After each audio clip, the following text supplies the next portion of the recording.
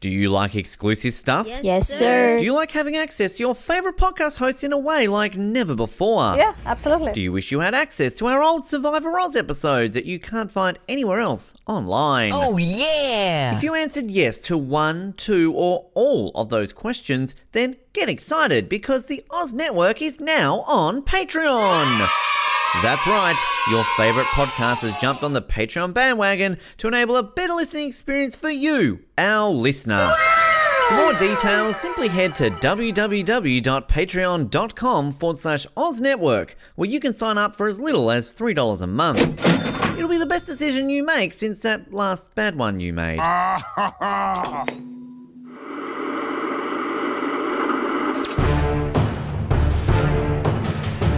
You're listening to the Oz TV podcast, only on the Oz Network. Welcome back to the Oz Network. We're here. We're into Season 3, Episode 2, Caballo sin Nombre. Hopefully I said that kind of right and not too sarcastically.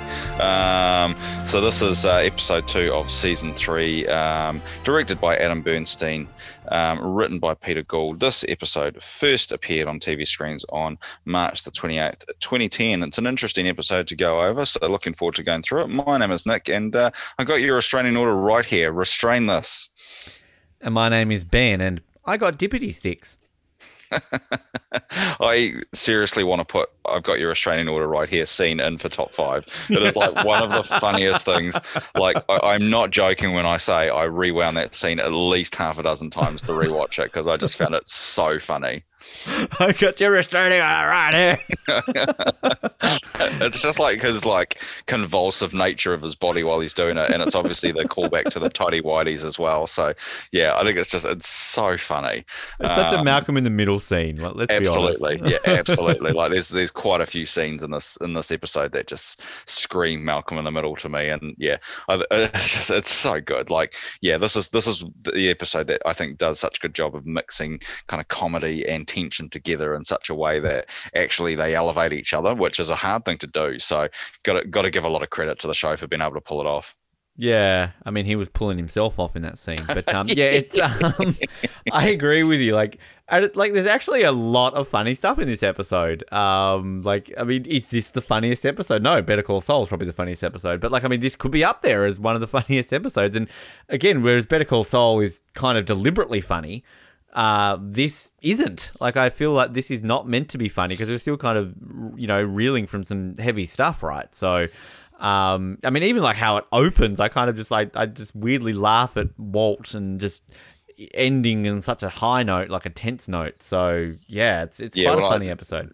Yeah, and I think too. I think the show's actually at its funniest when the comedy is around Walt, because I think obviously like Hank and Saul are meant to be kind of comedic characters, so you kind of expect that to be funny. But when we've got this guy who's like who's going to be I'm the one who knocks and all that, and he's actually just been like this kind of goofy, funny character. I think it just kind of makes him even more appealing as kind of like this main character for the show. So yeah, it's great, and yeah, so we get straight into it here with this kind of beautiful little time lapse actually of the New Mexico desert, and that kind of just moves us into this car kind of driving on this desert road basically, and the car is of course the Pontiac Aztec, our famous Pontiac Aztec, and it's Walt driving along and singing to himself. Sing it for us, Nick. Come on. I'm not singing, but like I do love that Walt singing, like not like kind of talk singing, which is about all the singing that I'm actually capable of doing. But yeah, it's really good. So obviously this is Horse with No Name by America, which is probably the most famous song that's been used on the show up until this point. And obviously translated into Spanish gives us our episode title. Is that it? Yeah. Yes. I was going to ask you about that. Yeah. Look at you, Mr. Spanish speaker. I'm glad we've got a Spanish speaker on the Oz Network. No, I'm not a Spanish speaker. I'm just a book reader. So Nick, go with it. Take that back. Say you're a Spanish speaker. Right. Come on. Yeah. Well, given my pronunciation, I don't think I could get away with being a Spanish speaker. But yeah, so we get this great scene of him kind of just like singing away to himself, kind of lost in the moment, singing Horse with No Name. And this is where this cop kind of pulls up behind him, and like obviously he's a little bit freaked out because of everything he's done, and gets a little bit worried about it. And yeah, and basically the cops pulled him over because still hasn't fixed the windscreen. And Walt is told to like stay there, don't get out of your vehicle or whatever it is, and he wanders over and starts getting into a fight with this cop over, how dare you? I've suffered kind of PTSD because the things were falling in my neighborhood and my children were sleeping, and just starts getting really self-righteous and angry. And this cop's just like being really calm, but then starts kind of pulling out the pepper spray. Says, "Oh, you're going to pepper spray? You're going to pepper spray me?" And then like kind of cut to the next scene of like Walt covered in pepper spray, like screaming in the back of the car. It's so great, and I love it. Like, this is why it's so great to have somebody like Bryan Cranston as kind of like your main character, because he's got no problems at all with being like shown with pepper spray and like snot coming out of his nose and things like that. Like, he's quite happy with that, and I just love it. It's just such a great opener. I just like Walt singing, horses. Yeah. The one question I have to ask: where is he going? He's like in the middle of the desert. Like, where is he going? I legitimately want to know.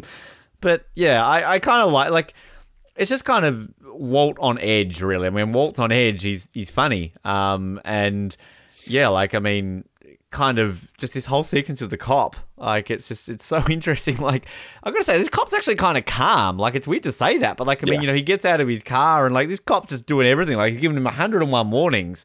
2021 cop, maybe not, but yeah, God, and I also like the scene kind of when they just show him in the back of the police. Do we, in your smartiness books and stuff, what is the makeup effect here? Because I kind of like how he's got like this like gunk like coming down his face, basically. Yeah, I don't know. Actually, that's not something I came across on my bits of research that I did about this episode. So I don't have the answer to that, but I'm sure probably IMDb Nick, or somebody will. Better. I know, shocking, eh? Just fire me from this whole show. Yeah, no, I've been waiting a long time to do that, but maybe I've got some valid excuses. You're on thin ice, Chester. So yeah, it's a great way to start the episode, and we kind of then move on to Hank, and he's briefing on this exploded truck, and he kind of believes that it's cartel related, and Gomez says it's been 29 days since any blue meth's been on the streets, and so like basically they think that he's starting to get paranoid and starting to see things where maybe there isn't something, and this is where Hank kind of gets a call from Walt, which is kind of a bit out of the blue, like why is he calling Hank, which is an odd thing, and then we kind of move into Jesse, who kind of is driving through the neighborhood, I think, and kind of sees his old house, and it's up for sale, and this is where he kind of bumps into his dad, and they kind of have this kind of awkward interaction on the front lawn, and they're doing up the house, and I think Jesse kind of asks about what about the upstairs bathroom, or we kind of get the question around that stuff, and he wants a tour of the house, and his dad's kind of like, nah, I don't think so. You can look it on the website if you want to. So yeah, just kind of setting up a couple of the storylines here for the episode. Yeah, Dick Dad, kind of going on that notion, but I guess that's the point. But I actually didn't recognize that, because is it coming from like a different angle? Like, I swear all the stuff around his house, it seems like it's a different house. Like, I initially first thought that it was Jesse's dad, like the ones we saw him when the little brother was there, but it's obviously not. But I mean, I like the way they're kind of renovating this house, and we're going to find out how much these fucking parents spent on renovating this house. I like that little nod to the bathroom, kind of like, oh, did you fix the bathroom? Also, you mentioned last episode about kind of the ribbon being a thing, like the cop, like, cause obviously Walt was like, have you not heard of this flight? It's like, yes, I was one of the first responders, and now like you've got Jesse's dad wearing the ribbon, just like. I get it. I like the notion of this ribbon, but would you really be just wearing the ribbon, like renovating your house? Like, I mean, that's kind of a bit interesting, but why not? Yeah. It is just one of those weird things about like the overuse of the ribbon. It kind of takes me back, and I think probably like 2010. Yeah, we've probably still got kind of shadows of 9/11. In America at this time, it was less than 10 years out, and I think probably that kind of everybody was affected by it, and so long after the event happened, everybody's still everything's kind of informed by 9/11. So it made me feel a little bit like that, I think, that everybody's still wearing these things all the time, even when they don't really need to. Like, yeah, it's a weird time to be still wearing the ribbon. Yeah, but I mean, I kind of like the way that like he's very cop like, and how he just kind of goes like, yes, I was one of the first responders or whatever it was. But yeah, I don't know about. I'd wear a ribbon, but I don't know if I'd wear one renovating my house. Yeah. It's kind of weird. So our next scene is Walt, and he's kind of like in he's not in a holding cell. He's kind of just like on this like bench outside at the cop station, I guess. And this is where we kind of see Hank, and Hank's trying to smooth it over with the cops, and Walt apologizes, and he's still completely red in the eyes and everything like that. Which yeah, so it's, as you say, I think it's a good makeup effect. It'd be good to know exactly how they did it. Wouldn't surprise me if they actually pepper sprayed him, like if they let him do that. But yeah, so and anyway, we kind of then we get Walt apologizes, they leave, and this is where kind of they're out in the car, and Walt tells Hank about the divorce and the kids, and this is kind of following on from last episode, I suppose, where Hank had said, "Oh, this will all just blow over," type of thing. So it's obviously not going to blow over. So yeah, it's kind of a sad little scene, really, I suppose. Yeah, I kind of like how Hank kind of blows it off at first. Actually, I was going to say with like Walt on the bench. Like I just like this cop. He's just such a cop. I wonder if this is actually a cop or he's an actor. Like if he's an actor being a cop, like he's a very good cop. Because I just kind of like how they're there and he like apologizes and he's just like, okay, and he just walks off. Like the police, you never know, you needed to have in Albuquerque. But yeah, like I kind of like Hank's just again. This just goes into Hank not knowing how to deal with emotions, right? Because he's just kind of like, yeah, well, shit happens, mate. Like kind of, there it is. But then ultimately, when he mentions about the kids, that's when kind of Hank's like, what? It's taking the kids away? Like it's kind of prior to that, it's just like, you'll deal with it yourself. But yeah, no, good old classic Hank dealing with his emotions. Yeah, it kind of is character correct, right? Like it's a kind of a expectation you'd have for a character like Hank. Then we've kind of got Walt at the laundromat, and this is where Saul arrives, and then you kind of see them back in Walt's apartment, and this is where they're discussing the divorce, and Saul's kind of runs through all the reasons why he believes it's a bluff, and this is kind of what we talked about in our recap of the last episode of Skylar has a lot of reasons to want to keep the secret as well, given Hanks and her family and things like that. So yeah, it's pretty correct. Like I do like that. I love that episode from that scene from the last episode, but also here I think it's it's correct. Like Saul's really on the money here, I think. And this is where he suggests that Walt gets back into cooking. Walt's reluctant, and he has this line about he doesn't want to be the bad guy, which I think is a really interesting line that will be interesting to call back to as the show goes on. Yeah, and that's kind of what I was saying last week about how I kind of like it almost feels like it's a direct connection to last week of Jesse telling Walt like, I'm the bad guy. Now he's saying like, I don't want to be the bad guy. And I think there was one of these videos I watched on YouTube. They kind of directly reference that as kind of being, deliberate or something along those lines. But I like Saul when he walks into the laundry. You don't call, you don't write. Like, it's, the way he kind of does it. But like, yeah, like as you sort of mentioned, like it is, I do really like the way they kind of point out that Skylar's really doesn't have a leg to stand on, essentially, like she really, it may seem on paper that she can just say, hey, like I'm going to go to the police, I'm going to threaten you with this. But I mean, realistically, yeah, there's bigger questions to answer, like if you did go forward with this.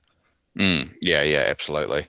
We kind of get this like just as the scene ends, it's kind of Saul back in his car, kind of like being contemplative about the conversation he's just had, and then that links like we go straight into this next scene, which is Mike with his granddaughter at the park, and she wants some money for an ice cream, and so she goes and gets it, and he gets this call, and I think like as an audience we're supposed to think that call has come from Saul, right? Like it's supposed to be that Saul's come out of that meeting with Walt and directly called Mike. That's kind of how I read the scene to have been anyway. And so basically what we get here is it's basically that whole thing of Mike's being asked to watch Skylar, and so I think probably like what I'm saying is that I think Mike's getting calls from different people at different times, and I think we as the audience are supposed to get a bit confused about who Mike is actually reporting to. So yeah, but anyway, at this time we're kind of getting this call, wants to be monitoring Skylar basically. So yeah, I think that's just, we're getting some good setup here, and it'd be interesting to kind of, I haven't watched Better Call Saul for ages, and so whether this is still accurate, like if this episode still, or the scene here in this episode is still kind of accurate with kind of what we get from Mike and Better Call Saul. Yeah, I was. There's a few things that I'm going to be intrigued to rewatch Better Call Saul with, kind of, with connections. But because is this the first time we see his granddaughter or whoever, she is. Which again, without being spoilerific, isn't she this age in Better Call Saul? Like, how much time is meant to be? Well, I think it's probably. I think Better Call Saul was supposed to take place in like 2006, 2007. So I think that's only like, in the timeline of the show, was only like 18 months ago, maybe. I thought it was a lot more before that. Huh? I could be wrong about that, but I think that's kind of what I think we do need to kind of maybe pull up a timeline at some point, just so that we're making sure we're kind of keeping our ducks in a row here. So yeah, I mean, were you kind of like, as a viewer, kind of confused? Like, I think we're meant to be about who Mike's taken his orders from, or is that just me? I think I was. I probably can't remember it, but is it this episode, or I'm thinking ahead to a future episode when Mike's with Gus, and kind of the way they refer to Saul, they literally call him the lawyer. I think it's kind of that maybe is where you sort of get your answer. But I think, I think I feel that's meant to be the point, because Mike is just the fixer. Like, Mike is the guy you call. I like. I feel like we haven't talked much about Mike, because we've only really had him for one episode. But that's what's so great about sort of this guy, like, just being the fixer. This is who you call. I guess that's the thing of, like, when we first introduced to Saul, he says he knows a guy who knows a guy who knows another guy, and Mike is one of those guys who knows the guy, right? Like, to me, that is the thing. So yeah, I think, like, I'm just thinking that it's supposed to be just a narrative device that we get confused about who Mike is actually reporting to, and I think the answer is both. I think he's reporting to both Saul and Gus, but it's just at different times. It's going to be useful to hear his conversations with with Saul or Gus. So just something to watch as we go forwards. We kind of go into this next scene, and it's Skylar and Walt Jr. And he's ignoring her. She kind of goes in, and he kind of like just doesn't even want to pay any attention to her. So yeah, it's kind of just this awkward scene. We kind of get this thing of like him watching the the SaveWalterWhite.com website as well, and this is kind of where we've got this kind of dinner scene at the table here with Hank and Marie. It's all pretty uncomfortable, really. Walter Jr., like, she refers to him as Flynn, and he's like, my name is Walter Jr. And this is the bit I called it in the last episode. I got a bit confused, because this is the bit where he calls her a bitch, and why do you have to be such a bitch? And yeah, so I think it's this is where Hank kind of talks about about the kids and wants some answers here, and I think he says, I know it's none of my business, but and she says, yeah, you're right, it is none of your business. So yeah, and then we kind of see Marie and Hank kind of having this conversation as they're leaving, and he's very like, he's adamant that Walt's had an affair, and again, this kind of goes back to the fact that Walt is so under the radar, they're so unassuming that Hank's not thinking anything more than that, really. So yeah, I do love that they're kind of having this conversation about Skylar and Walt while they're still in their driveway. I think that's probably, like, at least get in the car before you have that conversation. I kind of almost am on the notion, like, this feels realistic, because, like, I don't like it in these TV shows when, like, you see them, like, come home after they've clearly driven home from somewhere, and then now they're only starting to talk about it. Like, it's that sort of moving the plot forward. So let's wait to have the conversation until we're at a certain point. Like, I feel this is realistic, because, like, I've been to places with people, and you kind of walk out the door and you kind of all of a sudden start talking about something. So, like, I don't know, I kind of like it. But yeah, like, again, going back to what we were saying last week about, Walter Jr. having some stuff to do, like, him calling her a bitch, like, whoa, okay. It's pretty full on. I like the reactions of, like, Hank and Marie, kind of like, hey, like, Hank kind of steps in, but again, I'm feeling sorry for Skylar. Like, it's just, again, she can't really do much more than this, and even the way she kind of just takes it on board that her own son has just called her a bitch to her face. Yeah, absolutely. It's she's in a really hard position, and I think whatever you think of her actions are over the next few episodes, and we're certainly going to Ugh. talk about them. I think you do have to kind of feel for that. Yeah, the kind of hard position she's in through no fault of her own. She's had no choice in Walt going out and doing these illegal acts. That's not something that she's had any say in. So yeah, yeah, you do have to feel for her right at this moment, even if that might start to stretch over the next few episodes. So yeah. Just a bit.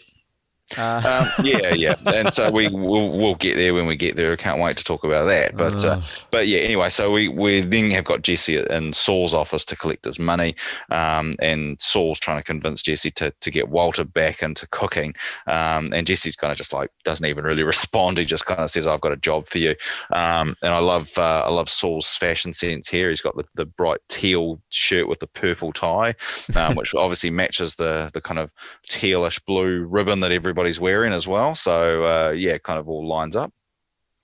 Yeah, I mean, you've got to match the carpets with the drapes. That's an inappropriate way of using it. I don't know where I was going with that. But I like Jesse. Again, I'm just talking up Jesse, but I kind of like the way just because like when he's counting the money, like I kind of feel it's like, is this his way of is something all of a sudden going to be bad here? But I just like his do you want a job? Thing there, and I have to say I like this bag. It's a weird thing to point out, but I mean, it's not just a black duffel. This has got some, Like an overnight bag or something, eh? Yeah, it's almost like a doctor's bag or something along those lines. So, I mean, Trey, you mentioned last week about the fake money. I mean, with these like dollar bill stacks, like, is it just literally blank pieces of paper and on top or bottom they just have the one that looks like the money? Yeah, I might need to find out. I don't think it was kind of Breaking Bad specific, but I remember watching kind of like this documentary about what they have to go through to get fake notes for TV. I think Breaking Bad might have been one because of just the sheer amount of money, like in certain points in the show, there's just like stacks and stacks of money, and I'm thinking of other things like, that scene in The Dark Knight where the Joker kind of burns all the money. And there is a whole, the process they have to go through, and every note has to be accounted for. So maybe I'll have to try and track down that documentary or whatever it is that I found, because I just found it quite interesting.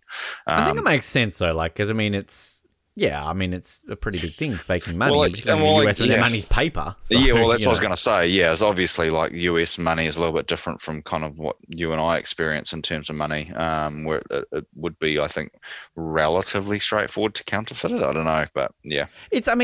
Like there are ways and means and all that sort of stuff. What is the movie or the TV show I'm thinking of when they burn the money? It burns a different color if it's fake. Oh, yeah. You know what I'm talking about. Yeah. But it's those sort of things. But yeah, like, you're right. Like, I mean, I know whenever I've watched an Australian series and you see money, like I think it's on Lost. There's been episodes because obviously they're flying from Sydney, so there's a lot of stuff set in Australia. They go out of their way to get real Australian money, so it's kind of, it is a bit more difficult to fake it. And same with New Zealand money. Your money's very similar to ours. But I'm sure, I mean, there's ways around it. Like, of course there are. Like, people in Hollywood can... I mean, we had Danny Trejo's head in a tortoise. That wasn't really Danny Trejo's head, people, believe it or not. So, yeah, it's interesting. But yeah, I can see it making sense, though, with American money. Yeah. So you get a little scene here with Walt cleaning his pool, pulling the sticking plaster out of the pool, which is kind of disgusting. And then we have, he goes up and Walter Jr.'s got his bags packed and sitting at Walt's front door. And then that's just a little scene. So I'll just kind of talk about the next one as well, which is at the rest home, and you kind of see, all these old people playing card games and puzzles and eating Jello, and this old lady drops she's got Parkinson's or whatever, and kind of drops the puzzle piece, and as she leans down, we see the kind of the boots of the cousins as they kind of walk into this rest home. And who are they here to see? They're here to see our mate Hector, who's there in his wheelchair, and we get this kind of like cool scene where they're trying to figure out how to get information out of this guy who also doesn't talk. So this really cool scene with like three characters who don't talk, and it's really, really effective. And so they kind of go over and get the Ouija board, and use that So basically, they go along the Ouija board trying to find the right letter, and whenever he dings the bell, that's the letter they're doing, and they pull it together by they figure out that the person they're looking for is Walter White, which is a pretty scary moment for the show, that actually these guys who we've just seen like shoot a whole bunch of people and blow up a truck now have the name of the person they're looking for. So to me, in terms of tension, this is starting to ratchet up a little bit. So this is a really cool scene from my perspective. I really, really enjoy this one. I like how it's done. And like I say, I think having this really effective scene with three people who don't speak at all is pretty clever, I think. The one thing I'll say, because I agree with everything you said, like, why is a Ouija board a board game? It is weird. It is very fortuitous. I don't know what their plan B was. Maybe they're just going to write down all the letters and get them to do it that way. I don't know. But Scrabble? Yeah. And I like how they know that Walter is the end of the first word as well. He could have been Walterson. I don't know. True. Or it could have been Walt E. White, who knows? But anyway, so it all works out. We're thinking about it a little bit too much, I guess, but that's what we're here for. But I think it's great. I love that we kind of, I think probably we talked, and when we were talking about the start of this season, we talked about it's a little bit slow, but here we are halfway through episode 2, and these two kind of villains for our season 3 have got Walt's name already. So there might be some slow moments to it, but I think that's pretty cool. That we're kind of already at that point. So that's pretty exciting. Yeah, I agree. And I do love Mark Margolis. He's acting the way he can kind of pull off this sort of the way his face goes, sort of like scrunching up and kind of like he's just so desperate to talk, but he can't. And even just like his finger like hovering over the bell, like it's so great. It's such a unique scene that we've got characters, as you said, that can't talk, but are just having this great conversation, and you're like, fuck, this is deep, So, yeah. Actually, just on the Ouija board, why do they have a Ouija board in a nursing home? Are they just, like, talking to their friends that have just died or something like that? Like, is this some morbid fascination that Doris and John want to, like, talk to their roommate or something who just passed away? I feel like this might be an American thing, like Ouija boards being like quite a common thing, because like you would not see a Ouija board just hanging around with like an old version of Monopoly and Scrabble and Twister, like it's just not something you would see here. But I feel like it's probably something that's a lot more common in America, maybe. I don't know. The apartment complex I lived in Canada, we had sort of like a rec room, and it was like a rec room that essentially hadn't been updated, I think, since 1972. So kind of like you walked in there, you got the pool table, the old style 70s couches, the VHS tapes, all that sort of stuff. And like there was a table of board games. I can never remember seeing a Ouija board. So, again, I'm not in America, but who knows? Maybe it's just... common sense. You go to a rec room or something in the States. Hey, do you want to talk to someone who's died? Here you go. Yeah, well, if you're going to have it anywhere, I suppose it's going to be in the old person's home, right? That's their smartphone. That's what they use in a nursing home. It's a smartphone, it's a Ouija board. So anyway, we can't put it off any longer. We're going to have to talk about Ted Beneke. So here we are. We're at the offices, and Skylar's doing the paperwork, and there's issues with this paperwork. That there's irregularities all over the place, and she can't sign it. And this is hard work. Like, I'm not really enjoying this, but I think there's probably a few things that we kind of want to pick up on, which is like there's this line about how is she. I think she asks him how he's going to explain this to his kids. And then he has this line where he basically says, he knows what he's doing isn't right, but he's doing it for his family, which I thought was quite an interesting line, because obviously that's going to be Walt's justification for everything he does throughout this whole thing. I thought just a couple of kind of interesting points there in an otherwise pretty bland scene between these two.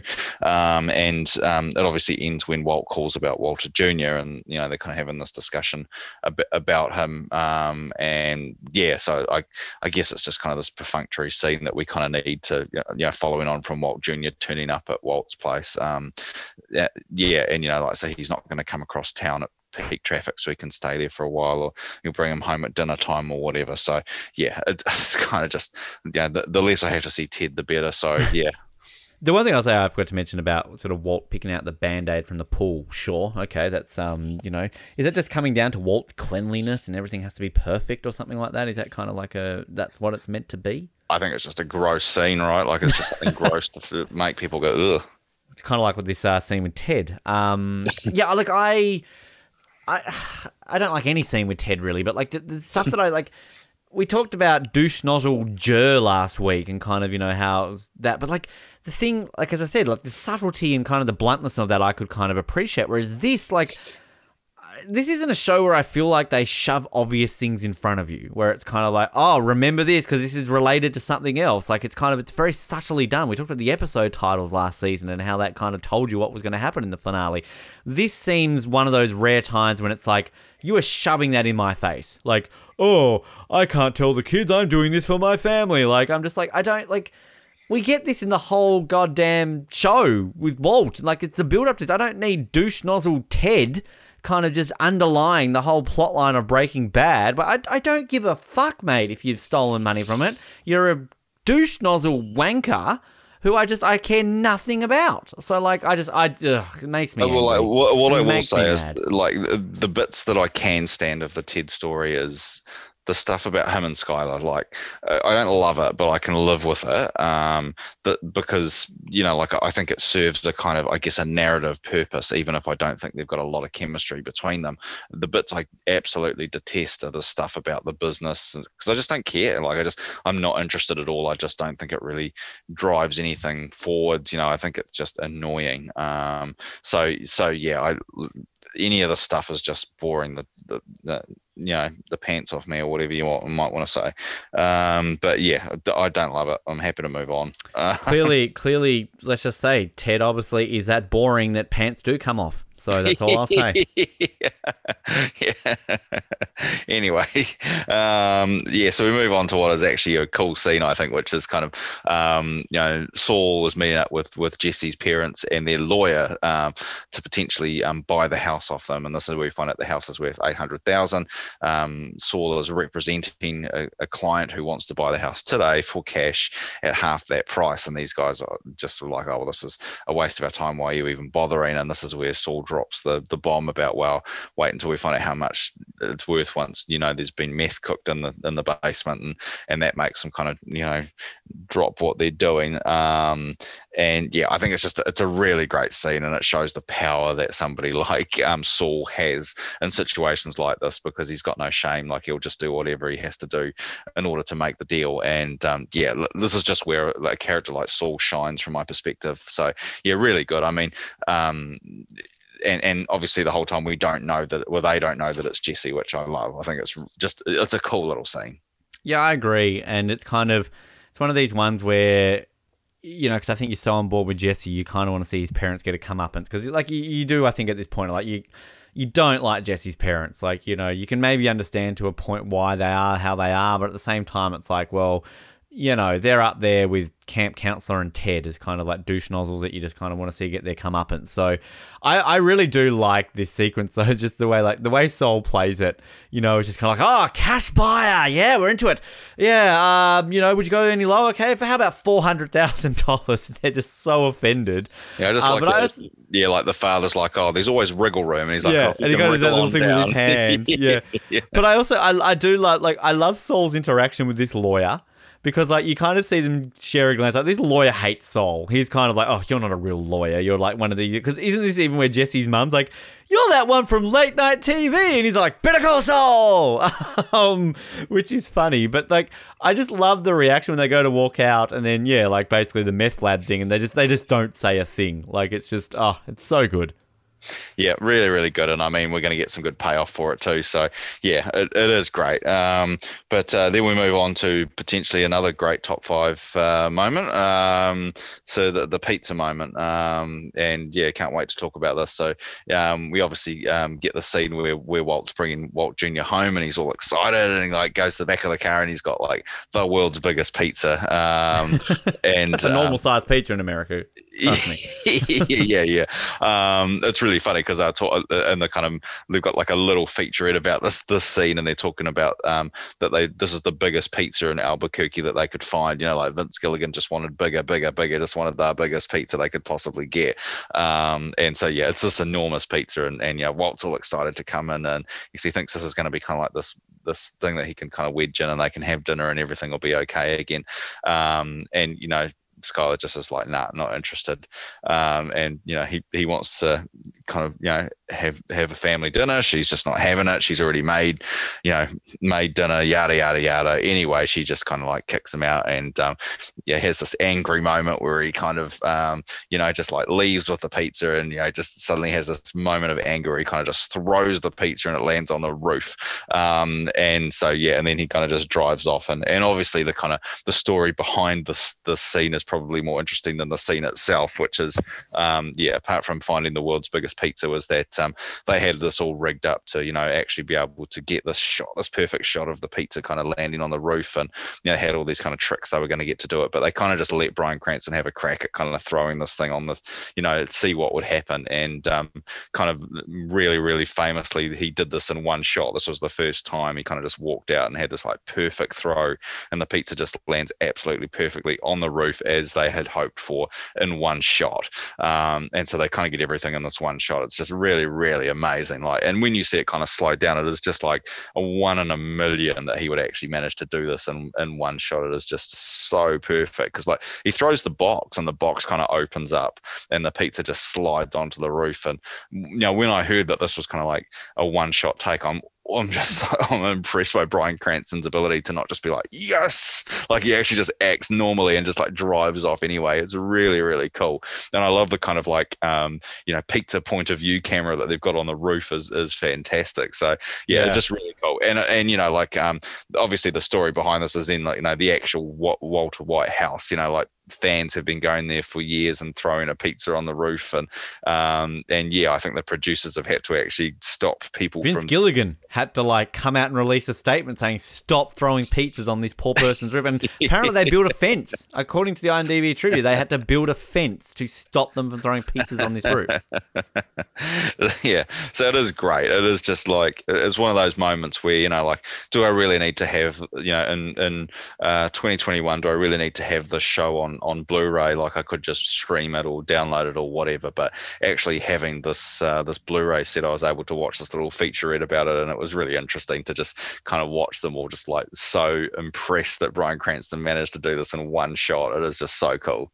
Before I comment on that, because I want to talk about it, I'm on the trivia page on IMDb, and I want to kind of give myself a point to, there's a reason why the house that Jesse's house, parents' house, looks different, because it is a different house. According to this, it is a completely different house. According to Vince Gilligan, the owners of the original house had sold it, so the production had to find another location. So I wasn't just stupid in thinking that it looked like a different house. It is a different house. So, thanks for backing me up there, Nick. You're the smart one with the books. Come on. Well, that was because when, they had the plot point and the whole thing of getting Jane into the story in the first place was because Jesse, got kicked out and had to move.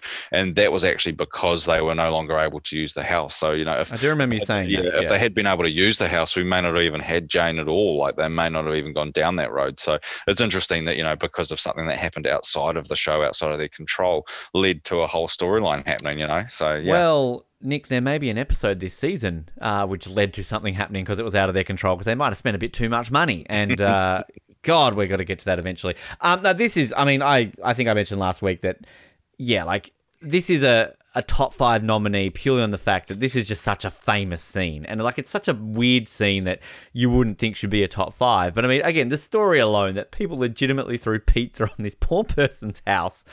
Can you imagine the first time? You'd be probably the morning after the episode aired, and they're probably, oh, ha, ha, very funny. Okay, I get it. The next time, oh, ha, ha, ha, very funny. God, these people must hate pizza who live in that house. They just never want to eat pizza again, right? The thing that I like about it, my opening line of I got dippity sticks, which are amazing, by the way. I can't remember really getting pizza in New Zealand, but I don't think I ever got the dippy sticks that they have they have them. Yeah, they're really nice. Because they don't really do garlic bread in North America. It's more of the dipping stick sort of things that they do. But I also love the fact that when Walt shows up, he keeps the pizza in the boot. Wouldn't Walt be nursing it? I know this is a big pizza, but, do you really keep your pizza in the boot? I don't know. But also, the one thing to pay attention to, and I don't know if they did this in a later episode because it was kind of like a retcon of this, but the pizza is not sliced. But there's kind of a famous episode where kind of that gets, well, a famous conversation in an episode about not slicing pizza that comes later on, which I don't know if that's a deliberate thing that Albuquerque do have an unsliced pizza, or this was just a retcon that they had this conversation, I think it's with Badger and Jesse from memory, moving forward, where it's kind of like talking about unsliced pizza. So, yeah. The complicated world of pizza and the doors it opens up into our minds. Yeah, I really want pizza now. You had pizza for dinner tonight. Yeah, I did. Yeah. Wow. So I'm anyway, really craving pizza. moving from one top 5 season moment to another. This is definitely not a top 5, but I just love it. So yeah, we talked about this at the top of the show, but this is where Walt wakes up in a face full of popcorn, which seems like an odd thing to be doing, but he's asleep on the floor of his room, surrounded by popcorn, which is actually stuck to his face. So I don't know if he's supposed to be hungover. I mean, I don't think, do we see any bottles of alcohol? I think, is he just? I think there are. Yeah, I'm looking at it okay. now. There's a few. Yeah. Okay, cool. So yeah, he's obviously drunk and hungover and gone and drowned his sorrows at home. And this is where he wakes up to Skylar leaving him a voicemail, basically, saying that, to stay away or she'll get a restraining order. And this is where you get the famous, I'm watching it right now on repeat. It's so funny, even on mute. Yeah. It's just this convulsions are just like the funniest thing ever. I just it really is like you just kind of have to watch it like it because he kind of like doesn't move his legs like the rest of his body moves, but his legs don't. He's got like this yellow stain on his white t-shirt. Like. At least it's not in his tidy whities. I suppose that would have been a whole lot. Oh yeah, true. But yeah, I mean, I guess like we just see like Walt at his absolute worst right in this moment. Like he's hit rock bottom really, and I think he was living in this world where he was going to be able to fix everything, and he's starting to realize that that's not going to happen. So I'm just watching it again. Like I noticed on Breaking Bad Wiki, they've got the GIF of him throwing the pizza on the roof. Where's the GIF of him going? I've got your restraining order right here. That's a real American thing too, eh? Like it's not something you see like Kiwis do of being like grabbing their crotch like that. Like I know it's quite an American thing, eh? Like all those Americans just. It's Michael Jackson famously just grabbing his crotch. That wasn't him going like hee hee. That was him going, I've got your restraining order right here, Shimona. I've got to move on from this because I could just watch this on loop all day. It is just so funny. But yeah, I love it when I watch it like in freeze frame as well, like the shot of him like just grabbing his nuts. Like it's just so funny. I want this to be a one take thing as well, like the pizza. Like Bryan Cranston was so good. No, Brian, I wasn't believable enough. The problem would be like if I ever met Bryan Cranston now, I'd want to do that to him. Got your restraining order right here, Bryan Cranston, and then I would get a restraining order. So. He's going to walk up to him and grab him in the crotch, and he really would give you a restraining order at that point. There's actually a really good story about Gus, somebody meeting Gus, which I must remember at a later date. It doesn't quite fit here, but I will tell that story later. Oh, is it the one on the plane?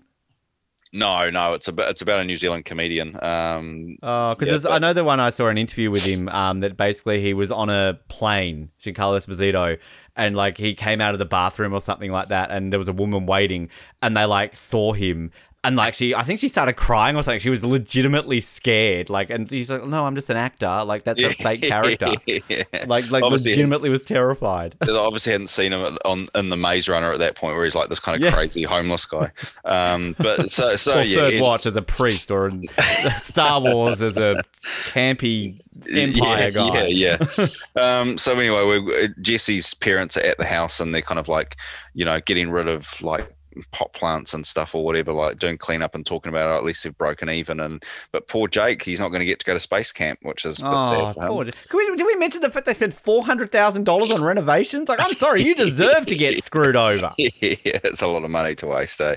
But yeah, and that's when Jesse arrives and they're kind of chewing him out a little bit and saying, you can't be here, like the new owner's about to arrive, and he's like, yeah, I know, I bought the place. It's quite a cool kind of like Mike mic drop, really. Yeah, like I really enjoy it, and just like the looks on their faces. And this is actually the last time that we see the parents until El Camino, you know. So this is, so this is our kind of fairly well in terms of Breaking Bad proper for these two characters. So it's quite a good way to leave, I think, really, on these two guys. Yeah, I like this moment. Again, like, as I said last week, Jesse just has not a lot to do right now. But the stuff he does have to do is just like, it's just, you like it. Like, it's just, he deserves this. He deserves this moment. Yeah. So, I know, like, yeah, like, even his parents, the way they're just kind of like, oh, this is all we need. Like, it's kind of like, screw you guys. Like, he's still your son. Yeah, it is like a real fist pump moment for Jesse, you know, which I think you need. Like, you know, this is a character that you really want to feel for, so I think it's it's a really good moment. I really enjoy it. So yeah, and then we kind of move on to this kind of like quite extended final kind of bunch of scenes, I suppose, for this episode, which is you know, Mike's kind of watching Skylar, and you know, as she's leaving for the day, and I assume it's Lewis who's picking up Walt Jr. and you know, he's kind of waiting for him to leave, and this is where he's going to come and bug the house. And I love that kind of as he walks up the driveway, it's from the pizza, the position of the pizza, as he kind of walks up to the house, and you know, this is where he's putting all the bugs in the house, and that's all going good and well until Walt shows up, and Skylar's obviously changed the locks, and so he's trying to find a way into the house, and this is where he like crawls under the house, and I love it set to this great song by Rodzilla. Never heard of Rodzilla before, but now I have. Black Magic, the song's called. Come on. Love them. And so basically this is where we see him crawl under the house, which is a kind of nice callback to, you know, when he was doing that in an earlier episode. And you know, enters via kind of like the water closet or whatever you call that. And you know, we see Mike go back to the car, and this is where he kind of gets back in the car and sees the cousins arrive. You know, it kind of the car pulls up in front of the house, and these two guys get out, and we get the great shot of them, and you know, the boots getting out of the car, and then these kind of like metallic silver suits that they've got, or one of them's got on anyway, which I absolutely love. Like, these guys are always like, you know, their fashion really kind of speaks to who they are, which I really love. And you kind of just see them go into the house, and you know, kind of alarm bells are starting to go off at this point. And this is kind of, you know, we see Walt having a shower, like completely unaware, and this is what I love about this episode, is really, you know, we kind of get this whole thing of, you know, this guy who is this mastermind and has done these terrible things is just like this absolute doofus in this episode, you know, like he's completely unaware of what's going on around him, and we see him, you know, in the shower singing Horse with No Name again. He loves this song, doesn't he? Yeah, he just stuck in his head. It's a good song. I won't complain. It's a good song, but I mean, is it that good? I think I don't know where I read it, but I think somebody was saying it's like the most Walt song ever. Like, you know, like this, because I think they were trying to pick a different song and they couldn't get the rights or whatever. And so this is the song. Skaggs, that's who he was talking about last season, wasn't it? Like when he's talking about that with Junior.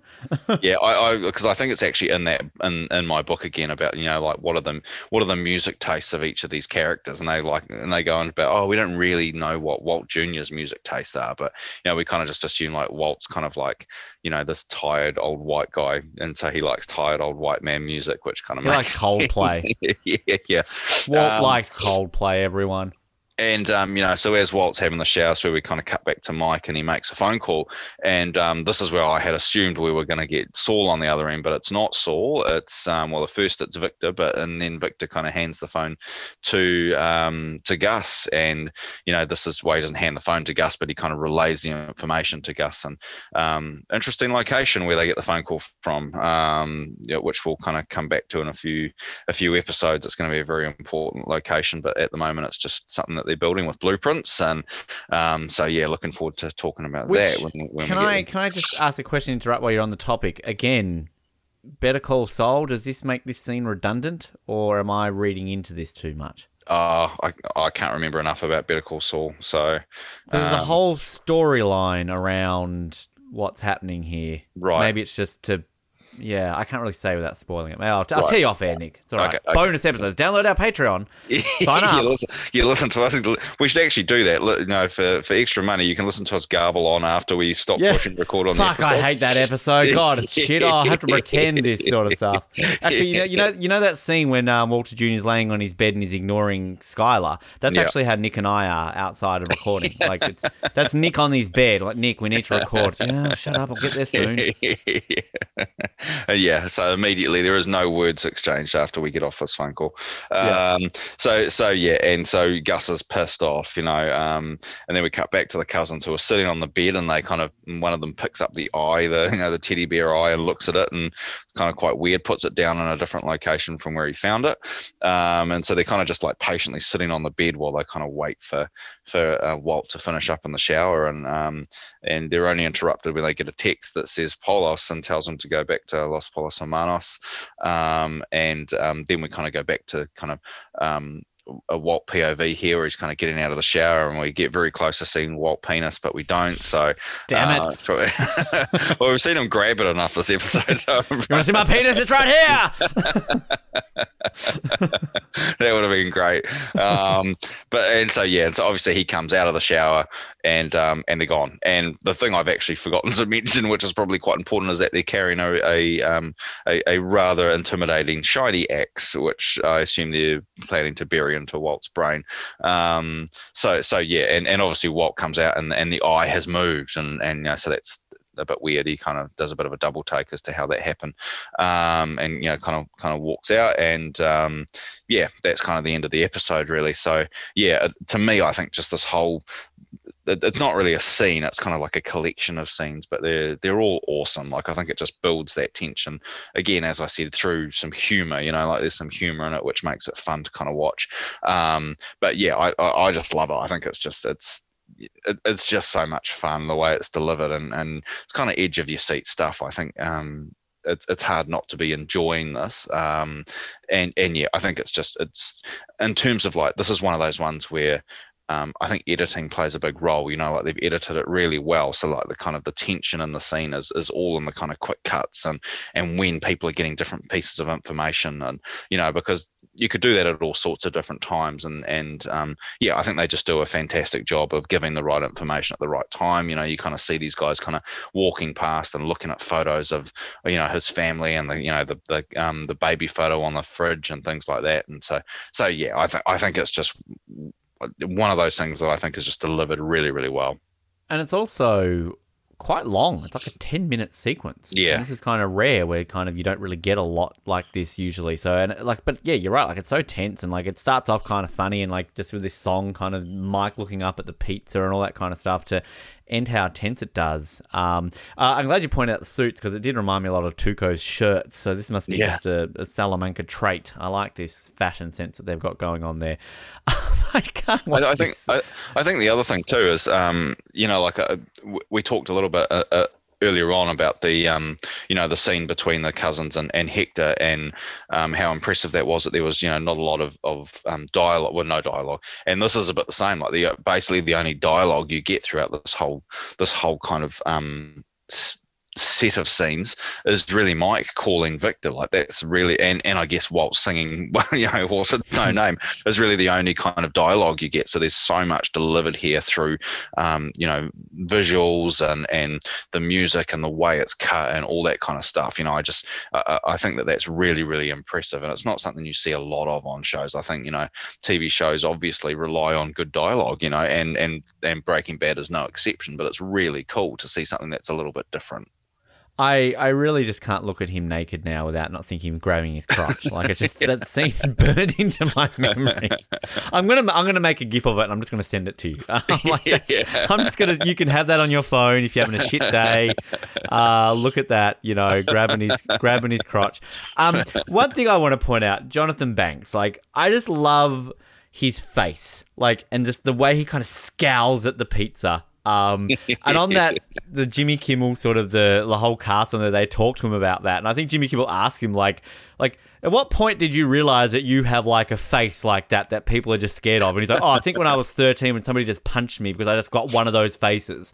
And like, he's like, this is a legitimate problem that he's got. And I think it was, on John Oliver, there was an episode where, like, I think they might have been talking about, like, sexually transmitted, and, like, he's on an old ad telling people to have, like, is it sex or drugs that he's talking about? I think he's talking about, like, he's like bowling with his girlfriend, and then she's like, "Oh, I just got my period," and he like just has like this, Yeah, I just it makes me think of that. But I just love Walt crawling through like the cobwebs and again, it's just unintentionally funny. Like you sell it so well. Like this guy who's like just bumbling buffoon in this episode, and he kind of comes through this crawl space, which may or may not be a very famous thing moving forward in this show, and he's just like covered in like soot and cobwebs and.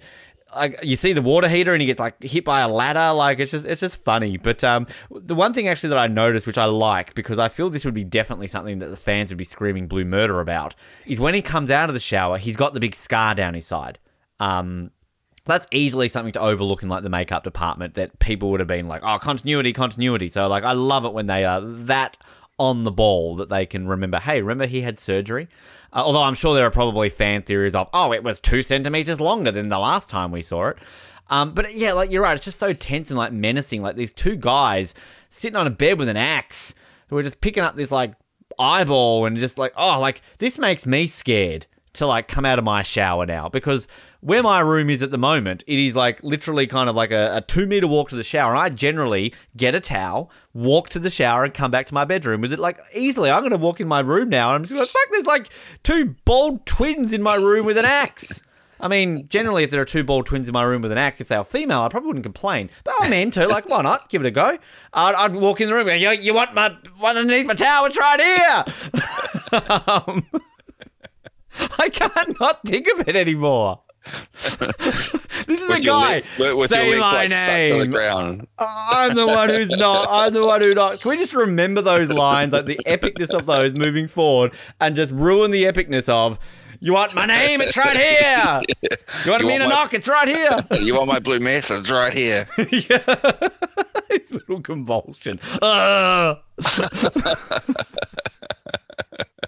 It's kind of like the numerous Arnold Schwarzenegger quotes. But have you ever watched that video on YouTube? It's like the alphabet according to Arnold Schwarzenegger, and I think it's like A or something like that. Is Arnold Schwarzenegger like? It's just, I can't not think of that now. Oh, the internet's fantastic. How did we live without the internet? Yes. Oh, God. I'm kind of just, I think we've just like lost it now. It just has. Oh, God. I'm totally going to find this GIF. If it's not already on the internet, I'm sending it to you. I'm looking for it right now. Yeah, if it's not on the internet, then we've finally found the one thing the internet is missing, which is, what if we're on the internet, Walt grabbing his crotch is on the internet. Right, okay. Well, I think probably we've actually got to the end of this episode, and so we probably should actually rate it. So while you're looking for GIFs, I'm happy to start, and it's a buy from me. It's not as high on my list as last week, even though I actually love this episode, and the more we've kind of talked through it and laughed at it, I've enjoyed it even more. But I've kind of got it at about 14 at the moment. So it's kind of like I've got it below 4 Days Out. Almost by necessity, because I think 4 Days Out is such a kind of famous episode that I feel like I might get lynched if I put it above that. But I've got it above, but by a dead B. I think, I just think like I keep saying it, but I think that mix of humor and tension I think is just really good. I think we get some good scenes with Jesse here too, and kind of like I like the way that we're kind of closing off the kind of the mini storyline with his parents, which I do like, and I do like that I think generally speaking Breaking Bad is quite good at kind of closing off some of these less important storylines, so they don't kind of drag on forever or you wonder what the hell happened with that. So for all those reasons I like it. It's an easy one to buy. It's it's not a top 10 or anything like that, but it is a good fun one, and I think it's now we've just immortalized it as the one that we're going to kind of remember over and over again. Please check your Facebook Messenger. I may have found it without having to create it myself. So you're welcome. You are welcome. Yeah, I mean, I'm buying it. You said you were buying it, right? I was paying attention to you. We're too busy laughing at the gift to worry. It's, like, there's a couple there. There's one with, like, the subtitle, but I needed to find just one flat out of him just going like that with the convulsions on it. That's what makes it funny. Because when you search for grabbing crotch. The one is like he's when he's walking out of what's his face in season 1 when he quits the car wash. That's the one that keeps coming up. Oh, right. Okay. Yeah. So yeah, I'm buying this. Absolutely. And I'm kind of similar to last week. I'm ranking this a bit higher than you. I'm going to rank this at 12th. I've got this above Mandela, which I know was a big one for you. But I've got this well ahead of 4 Days Out. 4 Days Out for me is 16th. So, we've immortalized it even more in this episode, but it's just some good stuff. And I mean, the pizza thing alone is just so stupidly famous that I think you just remember, the pizza on the roof episode. Walt singing Horse with No Name a couple of times. The tension at the end is fantastic. I'm like, yeah, Team Jesse, blast off with the speed of light. Just so good. But yeah, I mean, yeah, I'm with you. It's not a top 10 episode, but I don't know. I remember this so much more than I would remember last week's episode. So yeah, it's number 12 for me right now. Yeah, and I mean, I think it is. I remember reading a thing about, it was just a bit of an interview from Vince Gilligan about, when Better Call Saul, that episode, and when Saul turns up and he says, as the show gets darker, you need that humor, and they have tended to kind of, I guess, kind of channel their humor through Saul and Hank, as kind of being those funny characters. But actually, it just goes to show you don't need those two characters to give you a funny episode. So yeah, I think it is. It's probably not, apart from the GIF, it's probably not something we're going to memorialize this episode. There's probably not any. Well, maybe, but I don't think there's many top 5 episodes, top 5 scenes in this episode. So, I think it's a solid, if not amazing, episode. So I actually don't think we're that far away in terms of what we're thinking. We're kind of, I think, pretty much on the same. You and I are finding slightly different things to like or dislike about episodes, so that doesn't surprise me. But I think, generally speaking, we're more or less on the same page about this episode. So yeah, and I think probably we're going to be on the same page about next week's episode in a very, very different way. I mean, I don't think there's any way to kind of sugarcoat that. With 3 words, this episode. Yes. I mean, I'm not saying it's going to be our first bin. But I mean, it might be close to it with 3 words in this episode. yeah, it's not a great episode. I mean, let's be honest about it. I think the great thing about Breaking Bad is that even episodes that you may not love have got lots to talk about. There's always going to be stuff to do, and I mean, we get some good stuff next episode. I think Danny Trejo's back, and so that's exciting to kind of have him back. I think we start to get some good stuff. We get our first veggie platter next episode, so that's going to be something of a trope that we get throughout this show as well. So there's definitely stuff to enjoy about this episode. It's definitely not all trash, but yeah, there is going to be some stuff that I think we are not going to enjoy. And I think if you've been listening to these episodes along with us, you probably don't have to reach far to know what it's going to be about. Bring your Spanish next week, because I said how my episodes all of a sudden have subtitles on it, but when I watch it on a certain TV in my house, they don't. So when I watched it the first time, I think it did, and when I wrote notes, it didn't. So I will say this episode on The Ringer actually ranked 1 spot lower than last week. So 55 out of 62. That's very low, but anyway.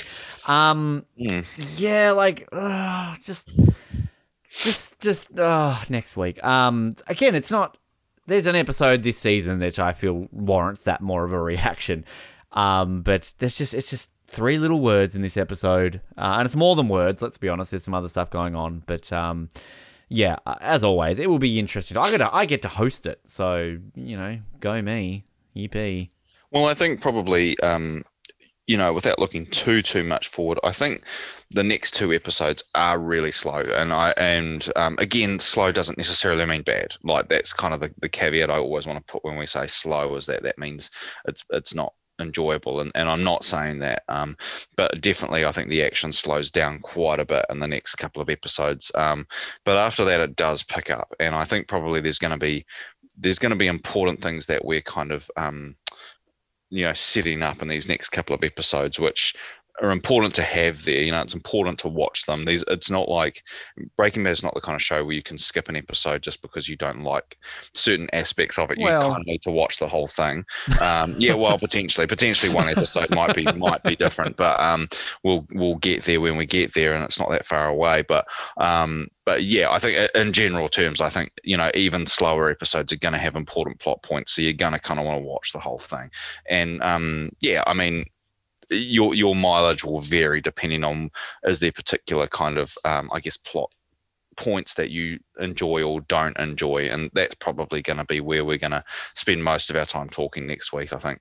Yeah, no, it's look, as we keep saying, bad episodes of this show are still good episodes of television. This isn't Soul Perry. We're not going to be trashing all over it and grabbing alcohol. You want a shit episode? It's in here. Like it's not that. But yeah, I mean, realistically, this could be a show which we never been an episode.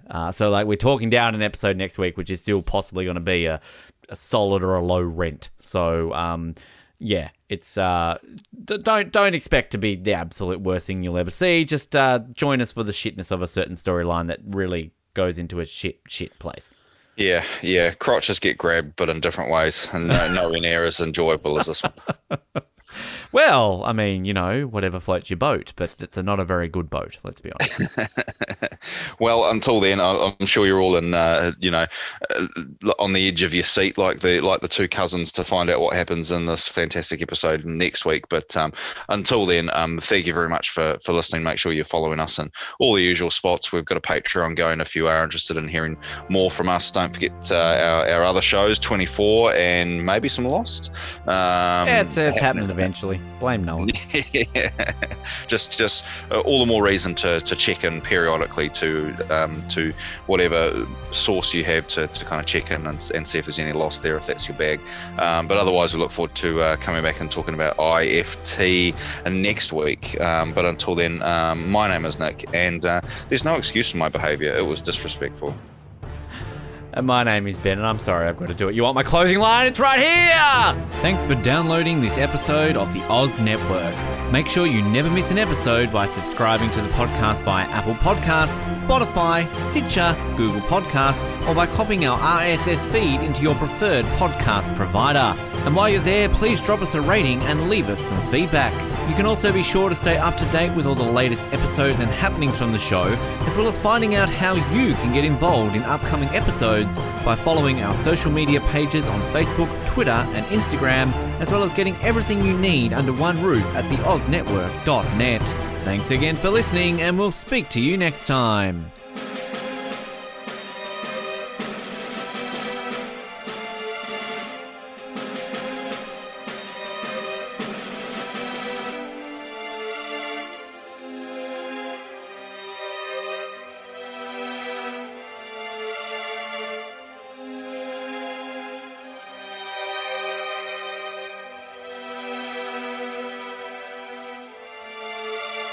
Do you like exclusive stuff? Yes, sir. Do you like having access to your favourite podcast hosts in a way like never before? Yeah, absolutely. Do you wish you had access to our old Survivor Oz episodes that you can't find anywhere else online? Oh, yeah! If you answered yes to one, two, or all of those questions, then get excited because the Oz Network is now on Patreon.